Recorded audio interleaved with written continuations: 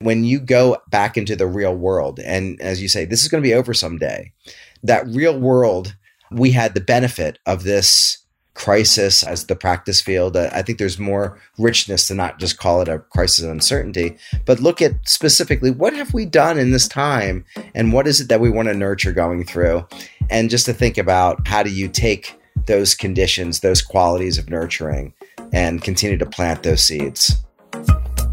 That's Gordon Rideau, who leads Oliver Wyman's organizational effectiveness practice. Gordon's here to discuss how leaders during the COVID-19 pandemic can turn panic into productivity. The Oliver Wyman Health Podcast is brought to you by the global management consulting firm Oliver Wyman. For our strategic advice and expertise on what healthcare industry stakeholders should do in response to COVID-19, read our online healthcare publication, Oliver Wyman Health, at health.oliverwyman.com, and follow us on Twitter at OW Health Editor. Check out our show notes to read Gordon's coronavirus perspective called The Psychology of Leading in Uncertain Times. Thanks, and enjoy the show. Hello, and welcome to the Oliver Wyman Health Podcast. I'm Sam Glick, partner in the Health and Life Sciences practice here at Oliver Wyman. Today, I'm delighted to be having a conversation with Gordon Rideau, a partner here in our Health and Life Sciences business, as well as our organizational effectiveness practice. Gordon spends his time coaching senior leaders and organizations and helping them become better, more productive places that are more supportive of their teams, and I'm delighted to have him here today to share his insights. Gordon, welcome to the show. Always a thrill to chat with you, Sam. I'm looking forward to the conversation. So, Gordon, you wrote an article that's gotten some attention called "The Psychology of Leading in Uncertain Times," and these are certainly uncertain times. I've probably heard people use the word unprecedented an unprecedented number of times. I saw an email over the weekend that came from Korn Ferry that referred to this time as business as unusual. And so thinking a lot about psychology of leading in uncertain times, you lay out three ways that leaders can take what is a scary, anxiety-inducing, difficult time and actually make it productive. What are those three ways? So in the article, I begin for leaders with themselves. And I think this is the starting point for any crisis situation, any uncertain time. We have to look at how are we behaving? How are we thinking? What is our mental model, our worldview, our degree of presence and level-headedness in the situation? There's a common frame that we use in organizational work called fractaling. And it's just a recognition that at the top of an organization, our energy, our mindset, our beliefs, the way that we orient in the world magnifies as you go down into an organization. So if we are overly anxious, if we are overly worried about the business, and we say everything's fine, but people feel that anxiety beneath our words, they're going to feel it with increased concern as you go deeper into the organization with less understanding of the implications or the causes. So the first piece I talk about is mindfulness and sort of that preparation that we need to do.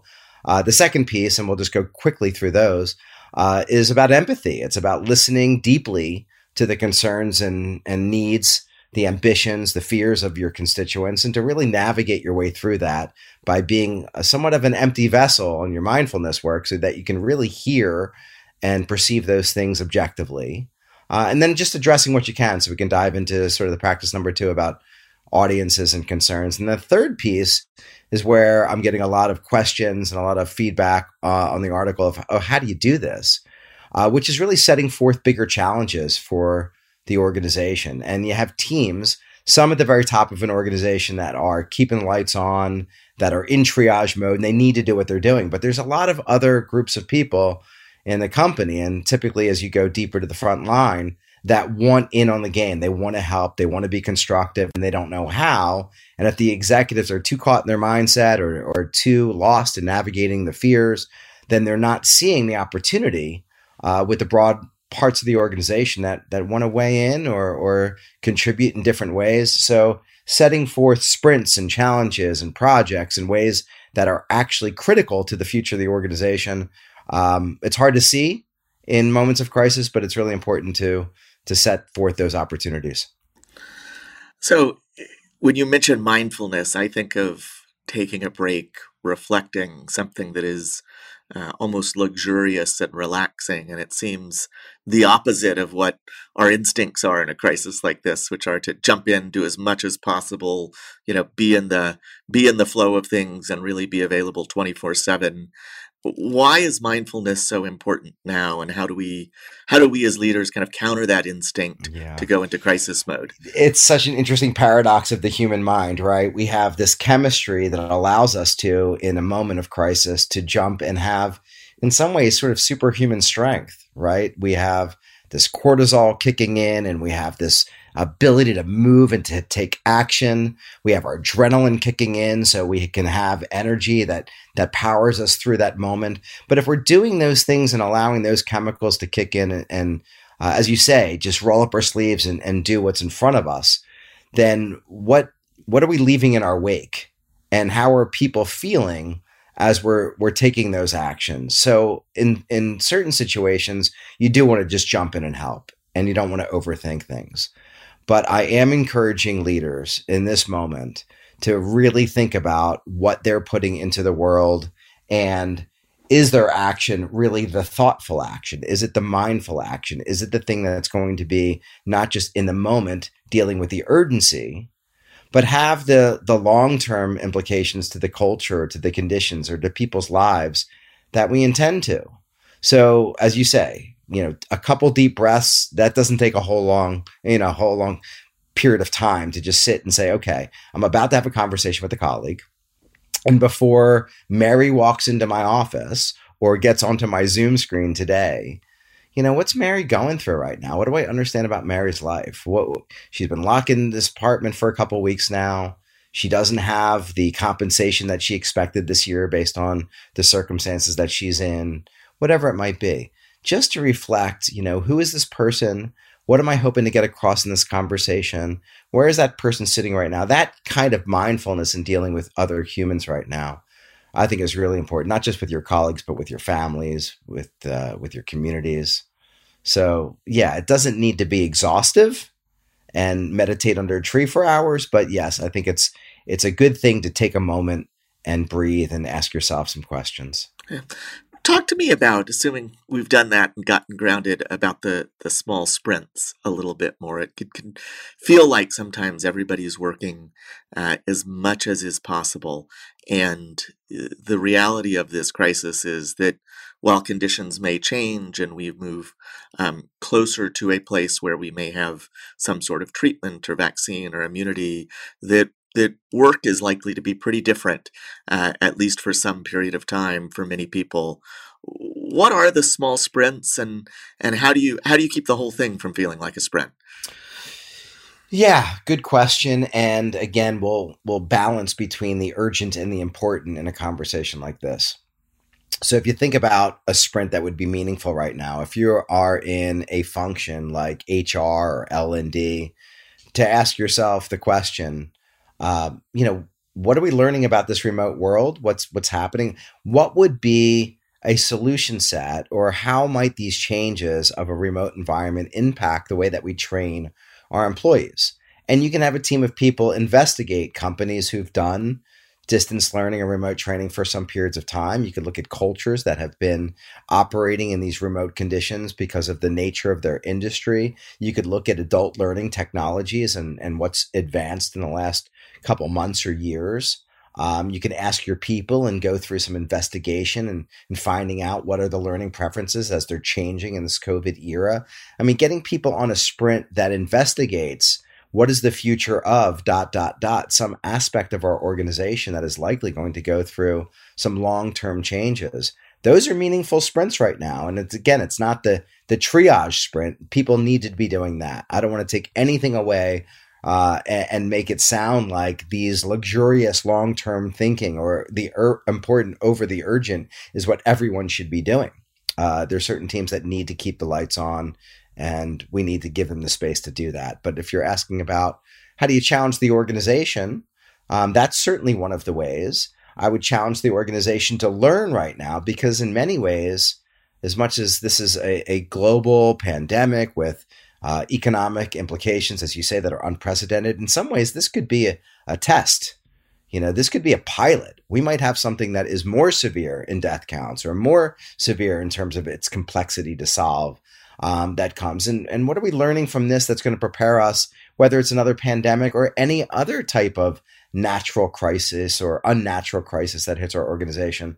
I think it's a great time to investigate what's working and what's not working. Do you have any examples of that? Places that are leading and learning well? Well, sure. I mean, several of our clients right now, you're probably aware of some of these cases as well, where they're looking at, a couple of our finance clients have called in recently. They're looking at, this is the best time to train our people.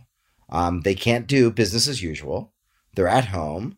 This is a time to sharpen their skills. So we're getting all types of calls. Can you train our leaders in X, Y, and Z? So certainly this is an area of training and development. One of our clients that is going through some significant strategic change, shift of their business processes, is saying this is the time to do the internal work. This is not the time that we're in urgent client situations where our client interaction has gone down by a significant portion. So why don't we fix some of those fundamental issues in our hiring processes, in some of the ways that we engage across teams, and our building of technology that has not rolled out effectively. So we're seeing this in many of our large organizations, and even our biotechs right now are ramping up and saying, can we get our drugs out faster? And you're watching the bureaucracy between divisions start melting away, some of the red tape that has always been there, being ignored in really healthy ways. So, you're watching something very interesting right now. Just a quick side metaphor to this, or a case that I always found to be interesting, is with my energy clients. In storms, these energy companies do extraordinary things. They meet client needs in a way that they don't all year long. The way that they work together internally reduces all the friction that is inherent in these big bureaucracies. And then the question that we've always asked ourselves is, how do you take these storm behaviors and make them the norm? So I think that's a big part of what we're getting at right now, is we're watching these quote unquote storm behaviors or these crisis behaviors, and people rising up in the way that they lead and the way that they organize, and the boundaries. Man, we are seeing such a shift between the boundaries of companies, boundaries of departments. They're just dissolving. People are doing whatever needs to get done to serve their clients, to serve their people, to serve the world.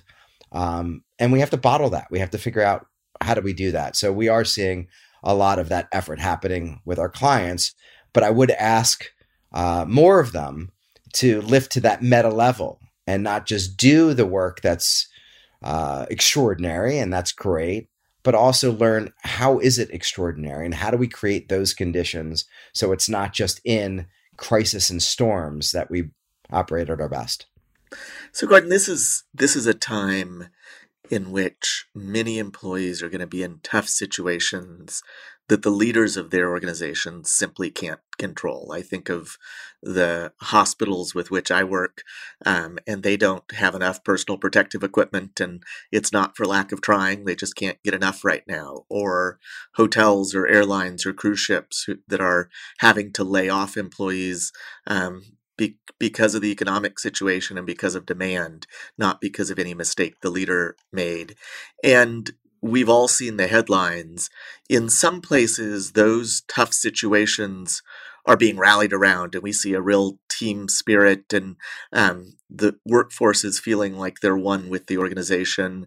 And in other places, we see walkouts and complaints and negativity towards leadership as a result of a situation that leadership might not be able to control. Yeah. What do you think is the difference between those types of organizations? And for those who are listening, who are leaders and may have to make some tough decisions that they really can't control, how do they help people feel like they're part of the team as opposed to having something bad done to them?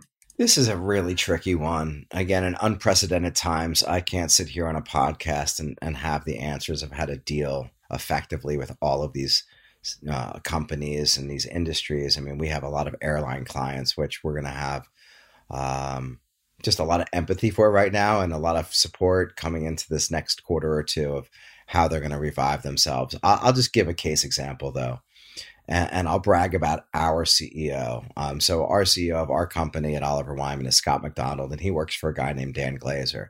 And both of these individuals, I can't speak highly enough of right now. What they've both done to our organization, with our organization, is extraordinary. Dan started off and he had a video to our employees just a few weeks ago, maybe about 2 weeks ago. And I sat here at home watching this video and I literally, I'm saying this on a podcast, I literally wept. Dan assured us that during this COVID time, no one's going to lose their job. And as a public company, he's got a tremendous role to play with our shareholders and with the street. And in many ways, the smart thing would be to cut here and there, or certainly to look at cost containment. And they're doing a lot of that work. But to assure us all that during this time, our jobs are safe. And then Scott, our CEO, working for Dan, having the ability to say to all of us at Oliver Wyman that he is going to not look at billable hours in the same way, and he's going to support us to get through this time together. And we're going to work in the ways that he's highlighting we're working today. And the stories are inspiring.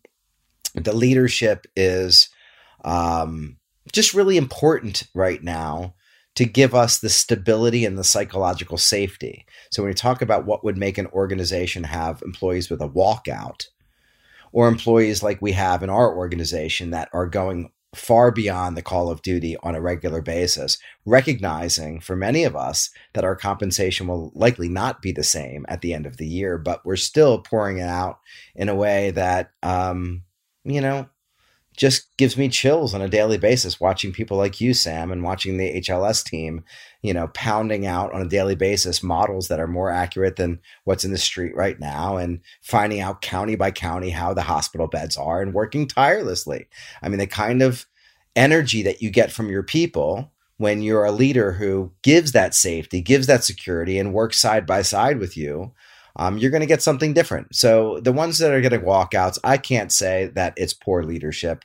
It might be an industry issue that no matter what they say, they know that they're going to be in a world of hurt coming out of this. And the degree of uncertainty is beyond what a CEO can assure you. But I'd say that the work to be done right now and the terminology of psychological safety that I said a couple of times is a frame that we use in our field carefully and thoughtfully. Giving people the conditions that allow them to bring their best forward, that allows them to stretch beyond their comfort zones. That's essential right now if you want to have a kind of organization that can perform effectively in this environment. Yeah, it's been a really proud time to work here. And I appreciate the compliment, but also just extraordinarily I think motivated and inspired by what our colleagues are doing, and it creates this kind of flywheel effect when you show up every day and are inspired not just by leaders but by your peers.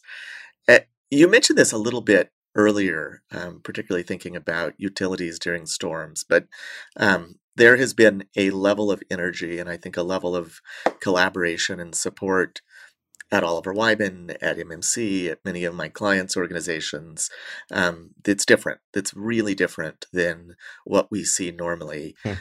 This will all be over at some point. How do you bottle that up? How do you keep that? How as a leader should somebody be thinking about keeping all the good things that came out of this crisis going? That is the $1 million question, right? You leave vacation with your wife and your kids, and you're all so nice to each other. Everyone was playing effectively as kids, when they fight at home, and you're being loving in a way that you haven't, and everything's, hunky-dory. And then you get home and, how do you keep, as we described, leaving Hawaii, the aloha spirit alive, right? So it's a challenge that we have in any number of situations. I'd say in this particular one, a couple points of advice. One is very specific reinforcement.